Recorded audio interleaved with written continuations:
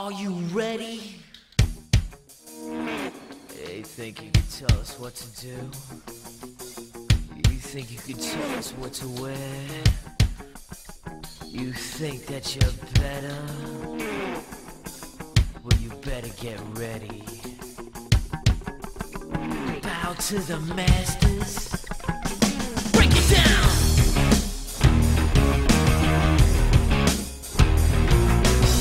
Degenerate into something fool. We just got tired of doing what you told us to do. That's a break, boy. Yeah, that's a break, little man.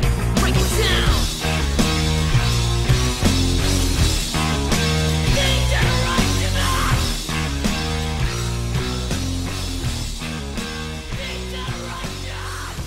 You think you could tell me what? Welcome to I'm Not Targeting, You're Targeting, talking mostly sports, mostly in the SEC, and mostly with the Bama bias. And now, time for your hosts. Tom was a regular starter on his Pee Wee football teams. After high school, he took a relatively unknown intramural college football team and had them one win from the playoffs. Late in his college career, he was a two-sport star and relinquished his college eligibility to enter the NBA draft. As an undrafted free agent, he turned to sports gambling and poker to make ends meet. Now he's here to share his life experiences and general sports knowledge with the world. He's Tom Sims, he's Rush chairman, and he's damn glad to meet ya. His sidekick, who hails from parts unknown, Red Bay, he claims he can beat any listener at Galca, which is probably correct considering you guys have like 8 listeners. He has 3 Fortnite Victory Royale solo wins. He's been known to weeble and wobble, but he's never fallen down. He has the face for radio and the voice for newspaper, Mr. Jason Tiffin.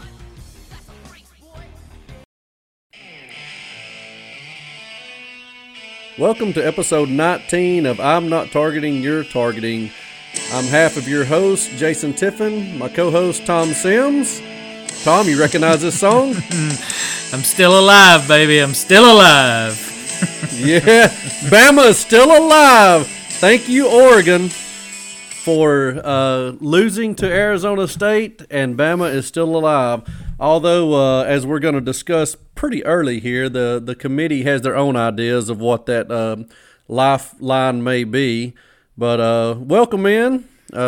We're down to the last regular season week of college football, and then we have championship week. Tom, how was your weekend?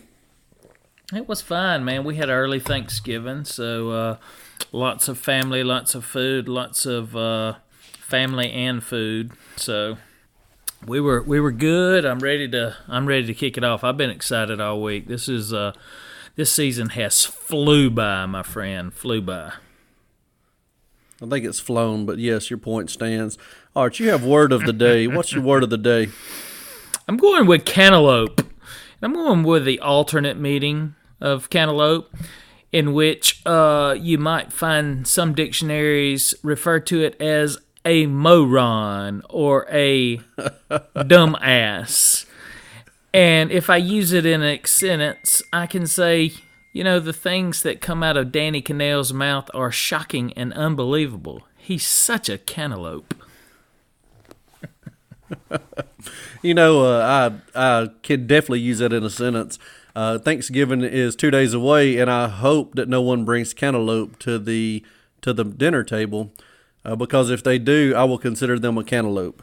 Hey, it works both ways. All right, let's go into winners and losers. And Tom and I talked off the air. I know y'all are shocked that we talked previously because we're so ill prepared. You'd think we'd be better prepared with a little pre-show prep, but we never are.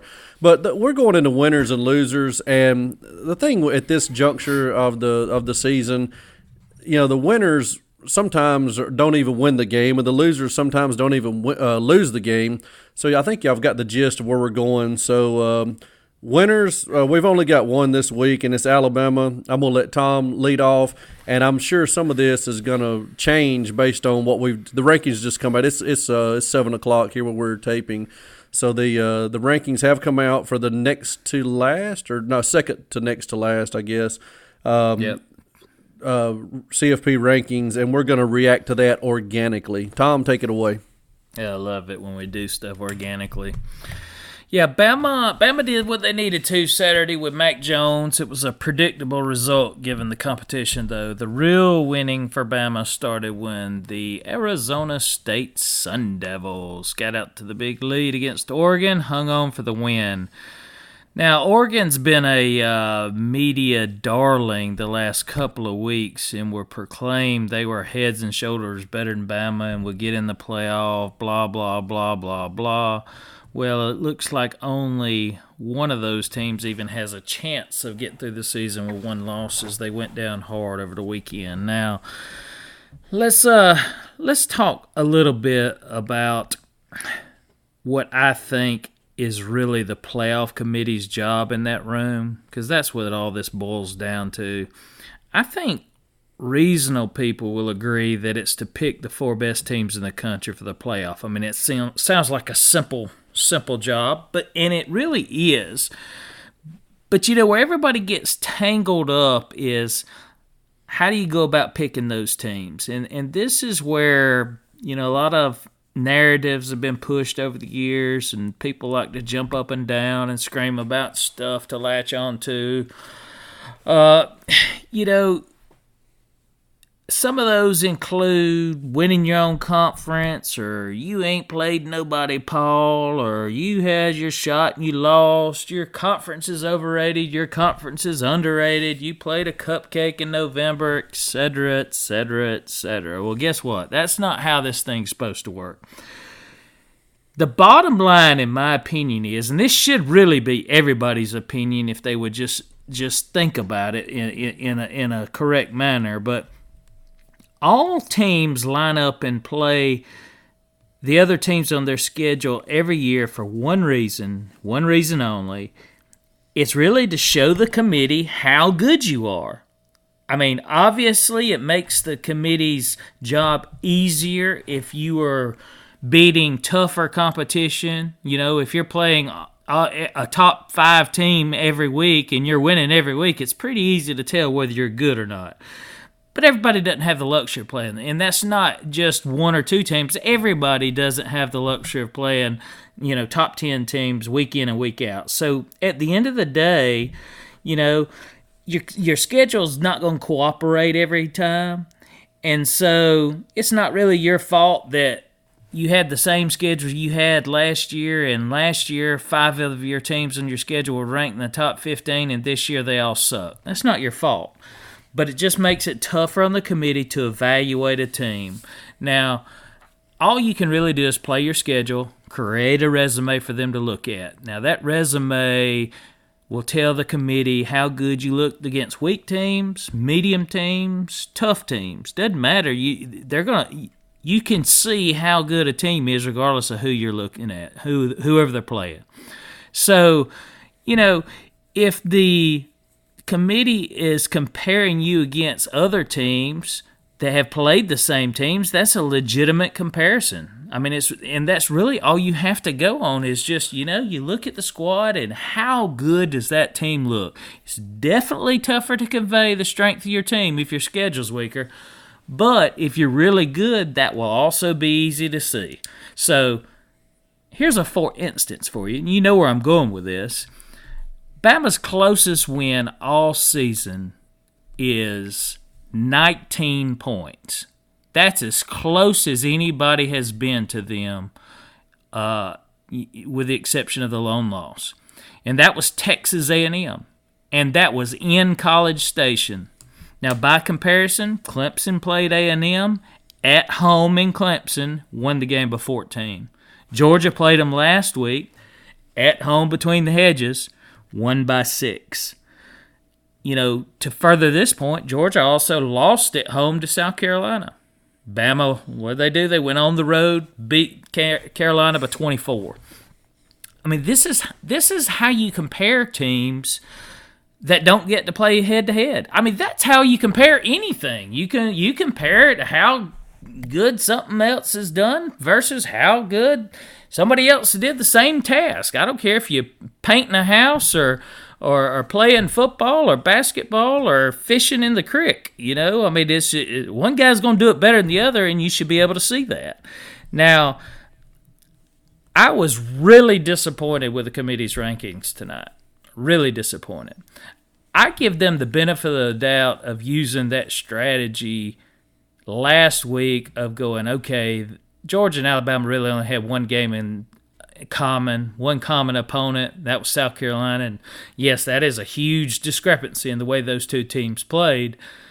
But I said, maybe they're just saying, hey, they had an off night and they've looked fairly good so far. Now that you've got two legitimate SEC opponents that Georgia had home field advantage on both of them and really squeaked by both of them and lost one, squeaked by the other, and we hammered both of those teams on the road. So that's a clear misstep by the committee. I hope they start remembering how to do their job because, if you depend on the nut jobs like Brando and Cannell to do it for you, you're never going to have a reasonable result at the end of the day. And I wanted to say level heads would prevail, and after tonight's rankings, I'm not so sure. Well, thinking about, and I can tell you I can trash my notes on this first topic. I will read you one thing I wrote down. Do we really see Utah getting the nod over Bama? I don't. And if you're not familiar with the rankings, they were 1, Ohio State. They jumped LSU. LSU's at 2. Clemson's at 3. Georgia 4. Bama is at 5. And then Utah is at 6. So, I think we are. Last week we said we didn't really get dinged for losing Tua, but now I think we are. Because like you said, especially after this week with A&M, there is no reason to leave Bama under Georgia. There's none whatsoever. And they've done it. And you can say, well, and most people are going to say, well, Georgia and LSU play, that will take care of itself. Well, what it does, and that is true, but what it does is it puts Bama at 5 and Utah at 6. It is much easier to justify, like say you had Bama at 4, Georgia at 5, Utah at 6. It is much easier to justify dropping Bama or moving Utah up only one spot, or well, it'd be jumping over. They would move 2 spots, but they would jump an idle Bama if they were to beat Oregon, and then of course Georgia would fall back, more likely below 5, and it just looks better. It looks better going from 6 when 4 loses than going from 6 when 5 loses and then 4 doesn't play. And I think that's what's happening. And to me, the rankings also, what they've done is they have gerrymandered where they can gerrymander the results. They got Ohio State at 1. They're protecting themselves. So because if they leave LSU at 1, LSU is going to play Georgia to end the year. They play A&M, which is a solid team. They've got losses, but look at who their losses are to. So you've got LSU closing out with A&M and then number 4 Georgia, and you have Ohio State closing out with ranked Michigan. I don't even know where they're ranked. I mean, top 15, I guess. And then Minnesota, who is going to only have 1 loss. So if you don't put LSU at number 2 this week, when are you going to put them number 2? You can't put them number 2 after they beat Georgia. So what they've done now is if the committee says, okay, after all the dust has settled, the final weekend, championship weekend is over, and Utah wins, they're like, okay, no problem. LSU goes to 1 because they beat Georgia. We're putting Utah at 4. They'll match up in Atlanta. Or if let's just say Utah loses, and Oklahoma, that we will discuss them in the next in the loser segment. If Utah loses, then they can say, oh, well, Georgia and LSU wins, of course. We have to have some understanding that all our scenarios tonight are saying LSU beats Georgia, because if Georgia wins or if Minnesota wins, all this is a mute point. Mute, M-U-T-E, mute point.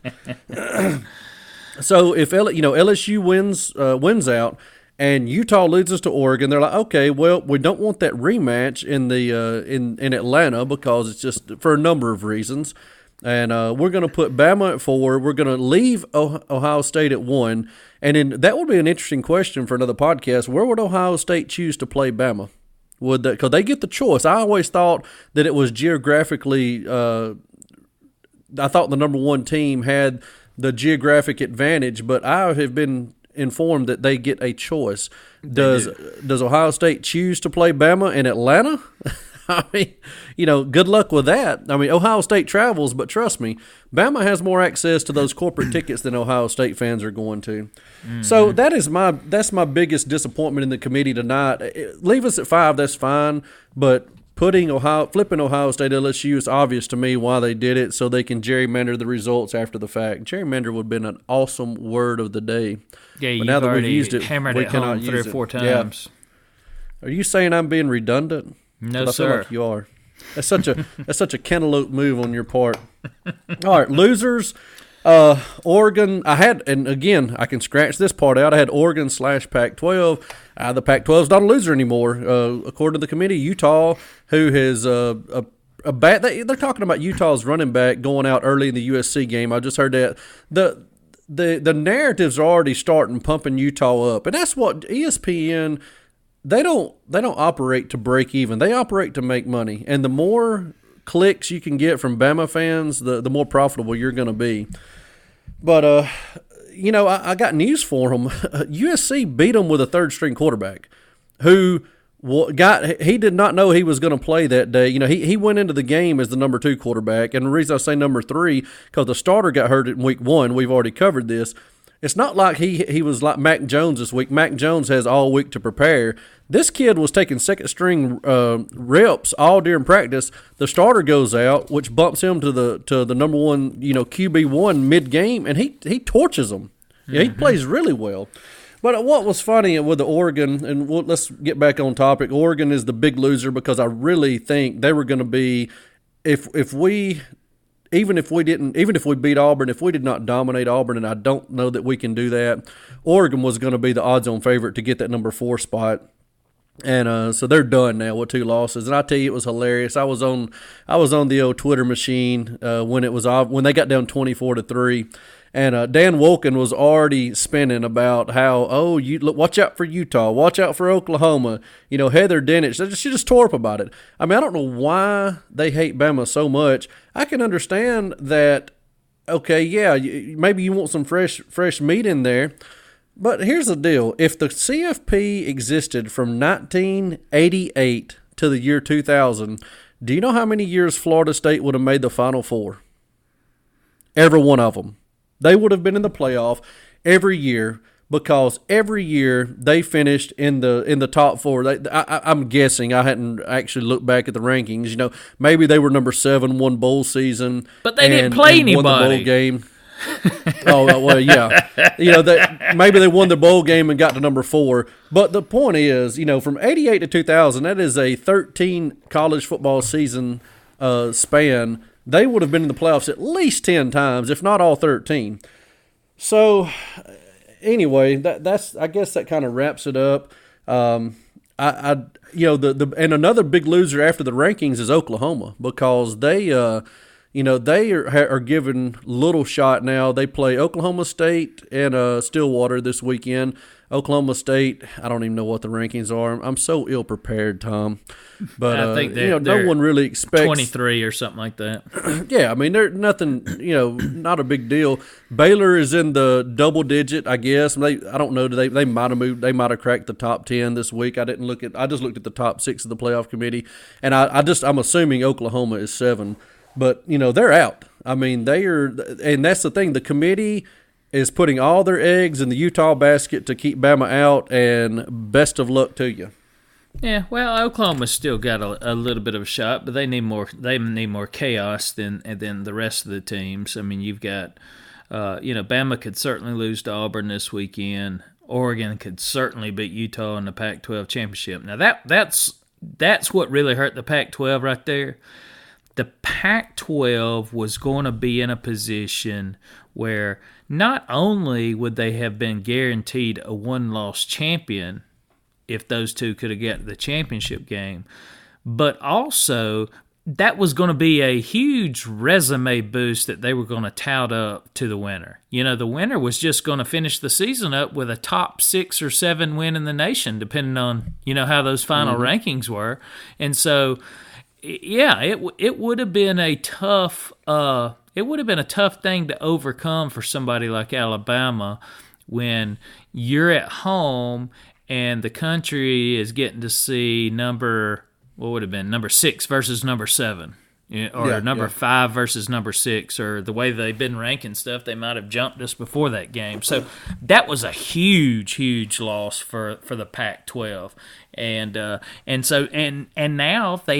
it's fully on the table. And I heard somebody on old Feinbaum talking today, and they were of course touting Utah, and I think they were saying some of the same rhetoric as you were about the USC game and such. And then they made the comment that, and they're going to be favored in the Pac-12 title game. I'm not so sure about that. I don't know if they will be favored in that Pac-12 title game, I don't think regardless so. of Oregon having 2 losses. I think Oregon's a small favorite in that game. That's just me guesstimating, but I'm pretty decent at that. So we'll see.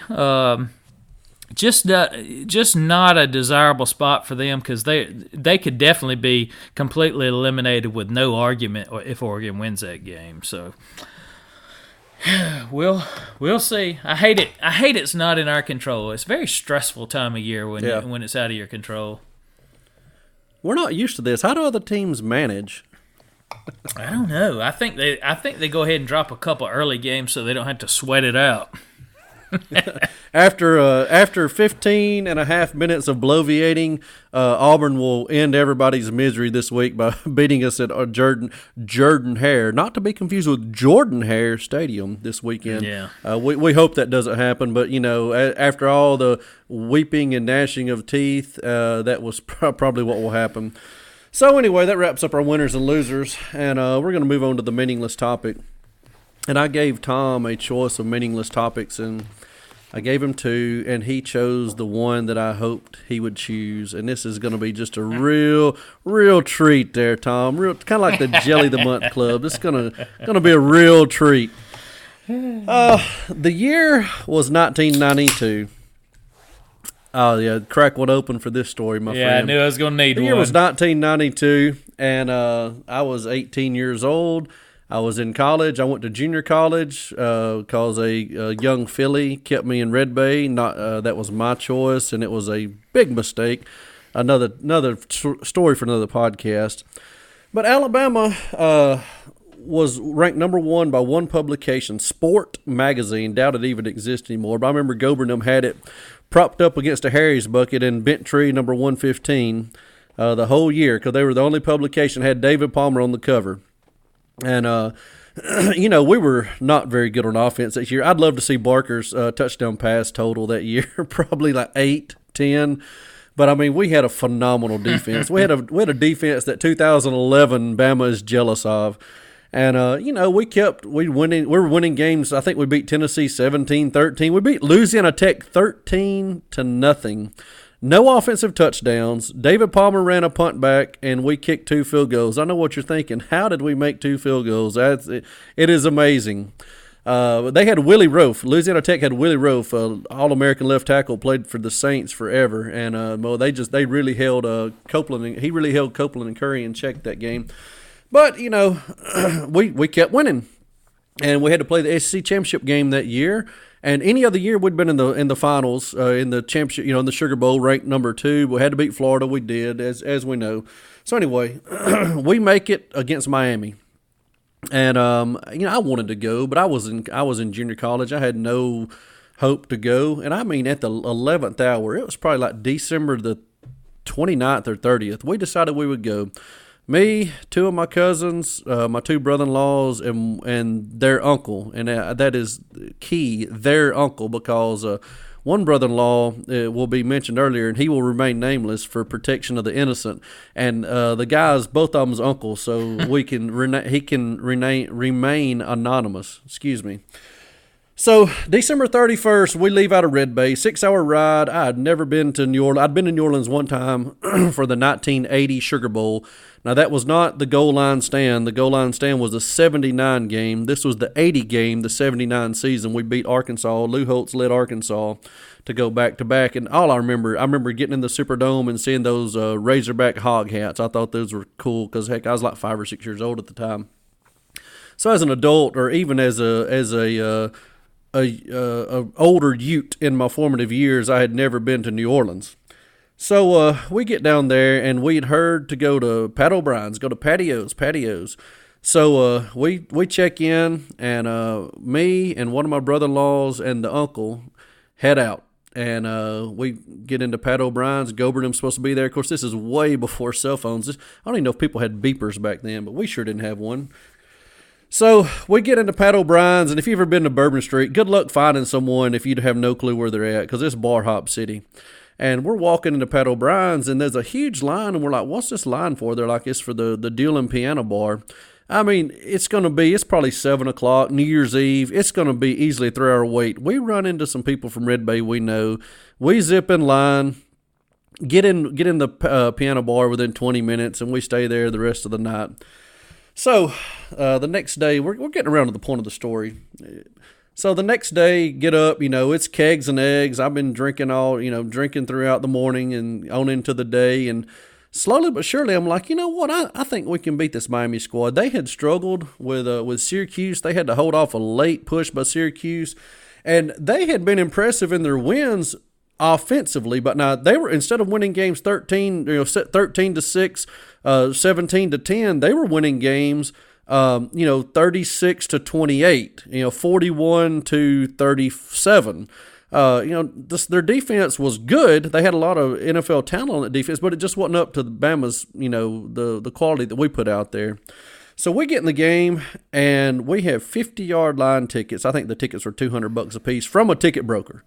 I mean, now from a ticket broker, you're looking at what, $1,200, $1,500. So I think we paid $200 a piece. We are 50-yard line, 25 rows up, and rows 1 through row 24 is a sea of orange and green. We are the first row of Bama fans. I don't know how we scored the tickets, but we did. And so they're friendly. They fully expect to win. I mean, Lamar Thomas and all of them are out there. Pre-game dunking over the goalpost, just goofing off, and doing the Hulk Hogan hand to the ear, like, come on, because Bama fans are booing them mercifully. And you got to think, this is the first time we'd played for national title since 1979 season, so it's been 13 years. So Bama fans, Miami doesn't travel anyway, I guess is at least 70-30, maybe more towards 80-20. And you talking about the roar. When Teague and when all the how the game played out, man, every good play for Bama was just a roar, and the strip was a roar, just deafening in that dome. So, again, drinking is the name of this game and the name of this story. And I continued drinking during the game, and there's a lady came up and she had was Toretta, was he 13? I think that sounds right. I think so. Doesn't really matter.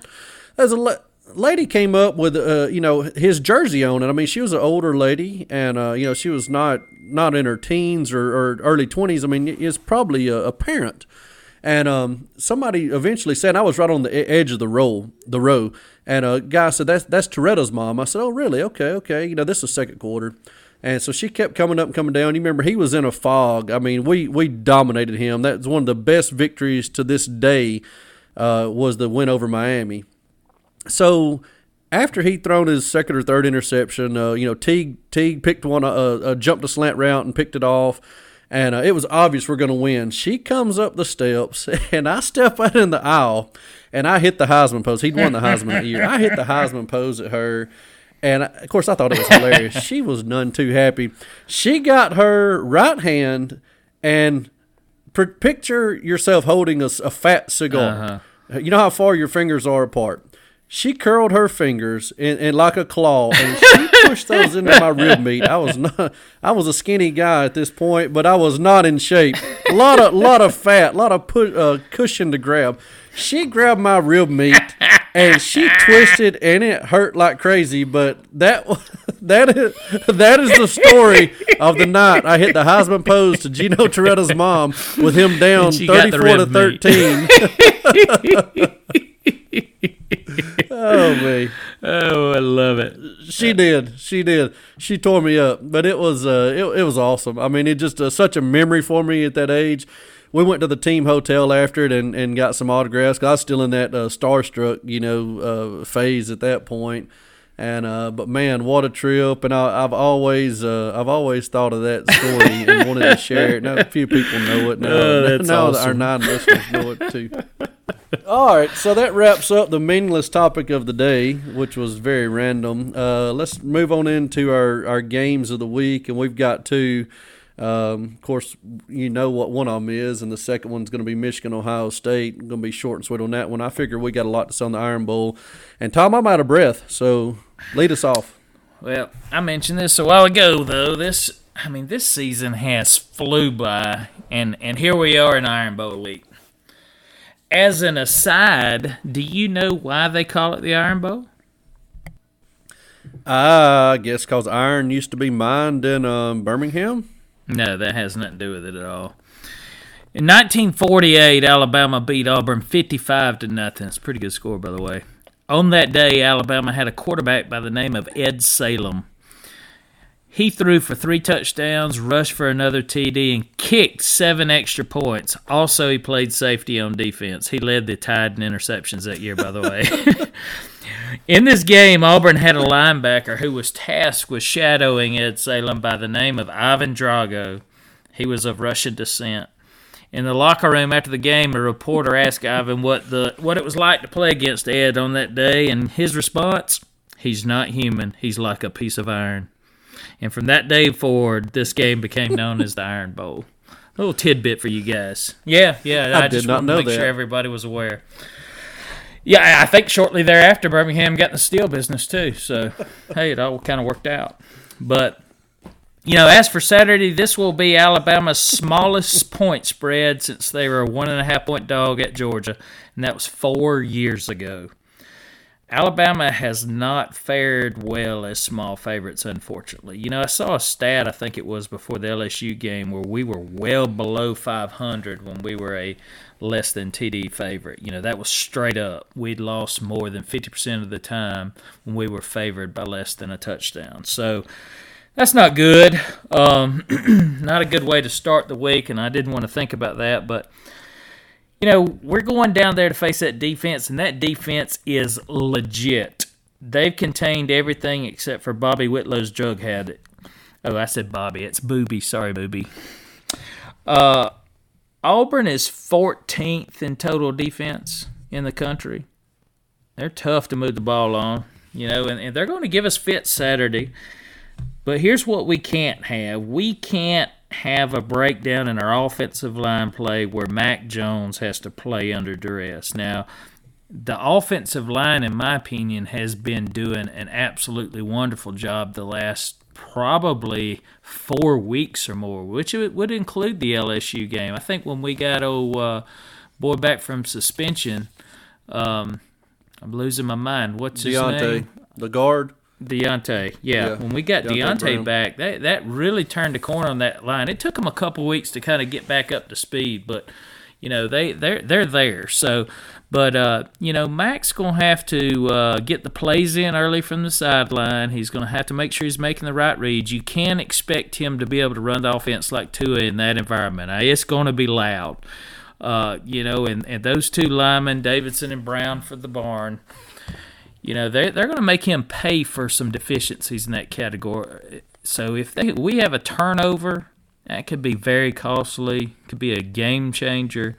We can't get Mac Jones where he's facing 1st and 15 because we didn't get the play in time, or something we've been riddled in this year were penalties. That's where the offensive line is really could use some upgrades. They block well, they pass protect wonderfully, but man, they're subject to have a false starter 10 in a game. And if you put, when 2 is in there, there's not a whole lot of difference between 1st and 10 and 1st and 15. But with Mac in there, 1st and 15 is going to be a big thing to overcome from behind the sticks. We can't put him in that position. That's just a disaster waiting to happen. Now, I think Bama's going to need to run the crap out of Najee Saturday too. I think he needs at least 15 carries, but 20 would probably be the more optimum number. we're only going to be able to rush it that many times if we're having success with that, of course, and if we're controlling the game some. But he's going to have to be able to grind out those tough 3, 4, and 5 yard gains. Those seem like such small gains in the game we've been playing, the offensive game we've been playing all year. You kind of look down there and are disappointed when he pops one for 4 yards. That's going to be a great gain in this game, and that's something we need to take advantage of. He'll also need to catch the ball well out of the backfield because, two things are going to happen with those defensive linemen that's bum rushing the quarterback. You've got to keep them honest. By running up the middle so that they just can't, just pound up the field all night knowing you're going to drop back and pass. So he's going to have to get those tough yards. But he's also going to have to be able to recognize when he needs to pick up a blocker and when he can slip out of the backfield. That's something that I've seen personally that it looks like he struggled with, or all our backs have struggled with a little bit this year. When they're the outlet receiver on, a sort of a check down play, they tend to get out of the backfield too quick, in my opinion.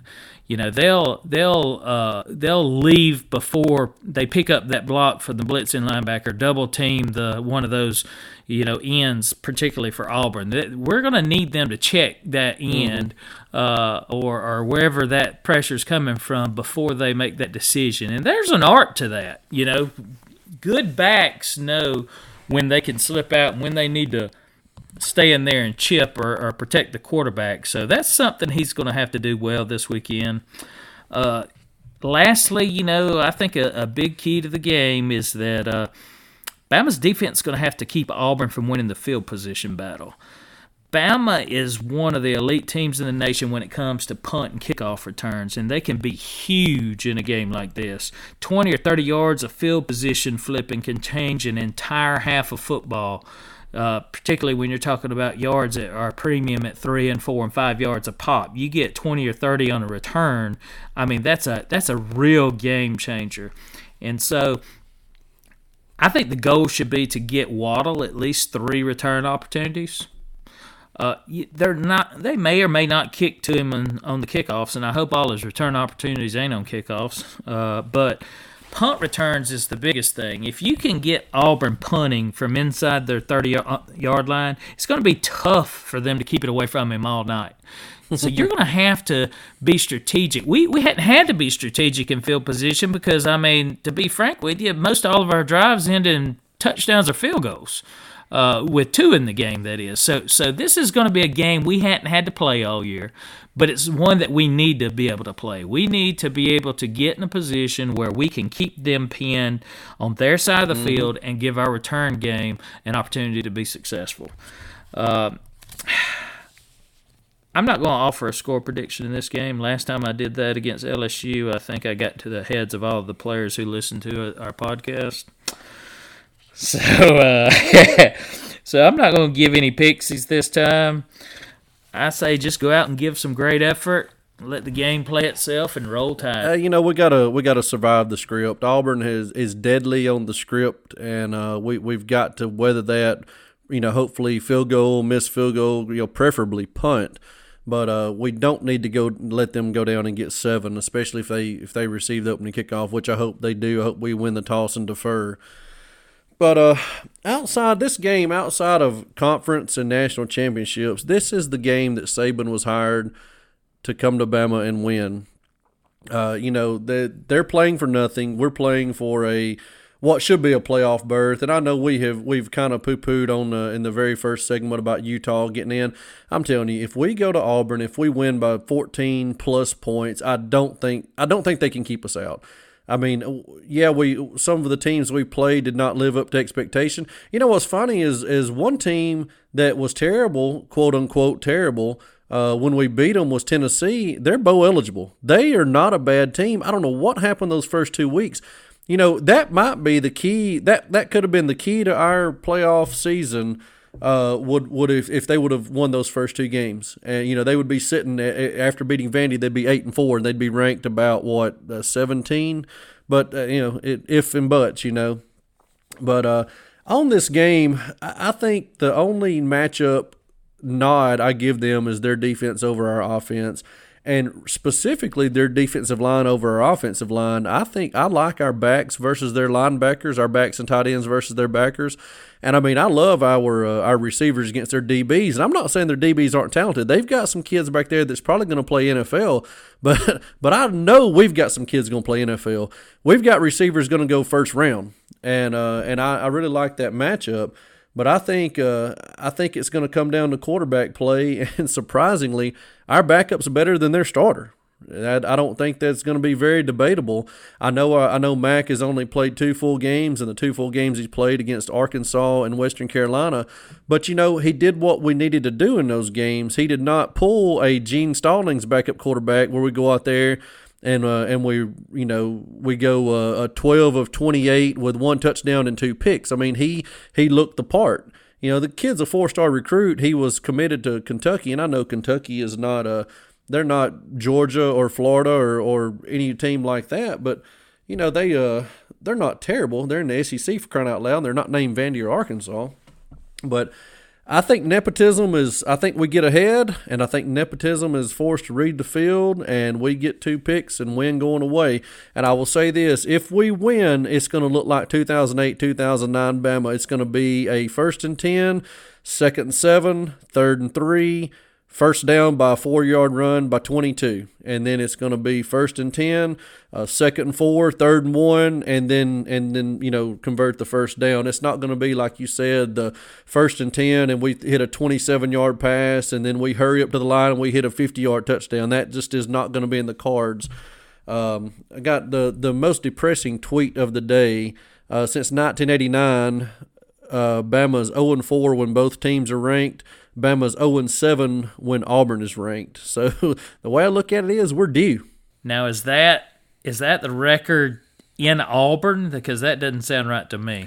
Yeah, I'm looking deeper. I don't think that's right. That I don't know. It looked good from an Auburn point of view, but that's what happens when you do live radio. And if you didn't know, I also used to cite Wikipedia in college. So nice. Yeah. Thank you, Twitterverse, for throwing me that bogus stat. I bet that guy listens to this podcast, and he's like, I'll screw those guys up. Us right He did.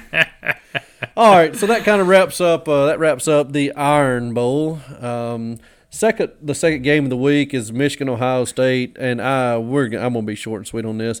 I want to pick Michigan, but I think Shea is just too sporadic, Shea Patterson. It will take a clean game by Michigan and at least 2 turnovers by Ohio State, and they have not beaten themselves this year. I mean, Fields fumbled going into the end zone against Penn State, and it looked like it really turned the tide, possibly could turn the tide, and Ohio State still won by 11 against a highly ranked team. So I think the Ohio State D is just too much, and Coach Kaki takes the L yet again, and Ohio State they're in the playoffs. I mean, to me, them and LSU, if they win this weekend, they're in the playoffs, regardless of what happens in the championship games. Maybe. I think you're probably right. We talked about it last week. The big thing is we didn't need Ohio State losing to Penn State, so we got a wish there. But this week's a little different. We could certainly use Michigan winning. Michigan winning would be big. Texas A&M beating LSU would be big. Either one of those would be big, and it's going to take monumental upsets by either team. Because if you can get the undefeated team a loss in a game that they could potentially lose, and I think Ohio State's a far long shot from losing to Minnesota. That's who they get to play, right? Unless Minnesota loses their last game. Yeah, I think that's right. So chances are they're not losing to Minnesota regardless. But if they go into that with 1 loss, it guarantees that the loser is not in, which is what we really would need for LSU. A&M, if you got 1 game left, guys, if you got 1 left in you, if you got a bullet, crank it up. Let's see it, because it would certainly help my feelings if LSU and Georgia both had 1 loss going into that championship game. Because I really am. I'm a little fearful that Georgia pulls out some sort of miracle game there just because, hey, I'm digressing from our Michigan-Ohio State winner or preview line, but, if Georgia gets a little offense going, I'm sure we'll tackle this next week. But, a lot of teams can score on LSU, so they could be one of them. And LSU has played Auburn already, which is a very similarly elite defense, and they were held in check. So, anyway, Michigan would help this weekend, but I'm like you, I don't see it. They have not showed. They played better of late, but some of that, I can't get that Wisconsin game out of my mind. That was a complete dismantling. And so they'll have to do something they hadn't done all year, which has surprised me in the Ohio State game, and I don't see it. Yeah, I don't either. And a shocking development this week: Tom went 2-0 in his bets.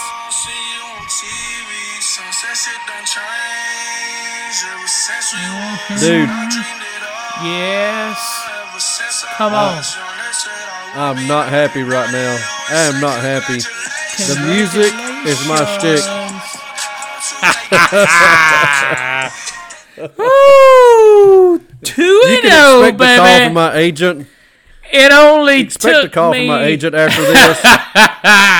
It only Because took me music is 11 my weeks. thing. Or 12 weeks. I forget. Oh, yeah, we had week 0. 12 weeks. 2-0, baby. Is the Arizona State outright winner chicken dinner over Oregon, and A&M. They never. I don't think A&M was ever not covering, were they? They never got down by more than 13 in that game. So both I don't think so. easy winners. Easy winners. And if you could have seen me right then, you'd seen I was over here dancing real woke like. Well, I went 1-1, and it's a merciful 1-1. UAB closed out at 6.5, and they won by 6. But on the podcast, I go by Vegas Insider, and as of last Tuesday, UAB had them at 5.5. And hey, I've done it the other way. I've missed a game by a point or point and a half, and I've taken my L. So I'm going to take the get it dub in this early, time. boys. And I had the U outright winners by 20.5 over Florida International. They got smoked. So, yeah, I took it on the chin. Man, we're way over time tonight, and if the listeners only knew the drama that unfolded earlier. But Drama. You don't want to, trust me, you don't want to, just enjoy your breakfast. You do not want to know how the sausage is made. Who you got for Lines of Interest Week 12? Oh, well, since I'm coming off up 2-0, I feel hot. I really do. I feel really hot. I'm going to go with Memphis -11 over Cincinnati. This line is way out of whack. Both teams are 10-1. They both play in the American Conference. There's no way the line should be this high. Vegas knows something here. I'm going to roll with the Vegasites. I think that's what you call them. Or do you call them the vegans? They're vegans. Yeah. Vegans. Yeah, I got you. Second game, Tennessee -21 over Vandy. This is probably one you had under your belt, I'm sure. These are the types of games you like. Did. Yep. Vandy will get back to being Vandy against Tennessee this week. They will take out some frustrations on the Commodores this year because, frankly, they can, and they hadn't been able to in the past 2 or 3 years. This one will get ugly, and they will make no apologies for it. Now, before I get into your 2-game parlay that you're going to throw on us, I have a repeat guest picker. All right, Daryl Gober. He knows what he's doing. Sometimes I just like to get him in here and let him mix it up a little bit. I started to let him pick in my play since I was riding a hot streak and I didn't want to ruin it, but I thought I'd go ahead and pull the trigger on a couple. But Gober went ahead and sent me his plays, so I'm going to play him on his behalf. He's got Oklahoma State plus 13.5 over Oklahoma. I hope he's taking some of your plays, by the way, too. This is not part of the podcast. Another call from my agent will be in order. And he has Colorado plus the 28.5 over Utah. So he's taking. He's going against both Oklahoma and Utah. I like to call this the too much pressure parlay. What you got, buddy? I call it the FU bet. All right, he did not take any of my games. I have A&M plus 17 at LSU. I just think, I think LSU. All LSU has to do is win one of the next two to get in. I think they win this one, but I think A&M keeps it inside the number. And I actually changed this when I had it typed out. Florida minus 17.5 over Florida State. But man, Florida State, fired their coach. The interim is there, kind of like Ogeron from a few years ago. The players are wanting the interim to get it. He's the most popular guy on campus. And Florida State, I saw some crazy stat. Of course, it's on Twitter, so who knows if it's correct. But I'm taking Florida State plus 17.5. So go ahead. Oh, so not only are you not taking Florida, you're flip-flopping. I'm flipping it. Flip the script. Wow. If your bookie takes it, if he takes a 6-game box turn, it would probably pay 250 to 1. Of course, if you lose, it probably loses at 125 to 1. But take it. Those 6 games, blood bank guarantee. There we Instagram go. model of the week this week, Caitlin. You got something else? Go ahead. I was just going to say, hey, make sure you tune in next week after the regular season so we can recap how much a $1 million bettor would have made with us this year. Sounds good. All right, Instagram model of the week is Caitlin Heffler. She is a student at the University of Alabama. You can find her at Caitlin.Heffler. That is KATELYN.HEFFLER. And she's a beaut, but the main reason I chose her is because she goes to Bama and roll MF Tide, baby. What you got? Caitlin! Robert. I sent you a picture. That story will have to come out eventually. I sent you a pic. What do you think? How does she measure up to Deb? She's the closest we've come so far to either Deb or the horse, mainly because she's a Bama fan. So I'm going to give her a very, very high prop. She's probably going to make the top 3 at the end of the year. She didn't quite eke out, but Caitlin, hey, this was an effort, baby. This was a great effort. All right, guys, it has been a great regular season. Thank you for listening. Remember, if you're traveling from Tuscaloosa to Auburn this weekend, you go east till you smell it, and then you go south till you step in it. RMFT, baby. Take it easy, guys. Roll Tide.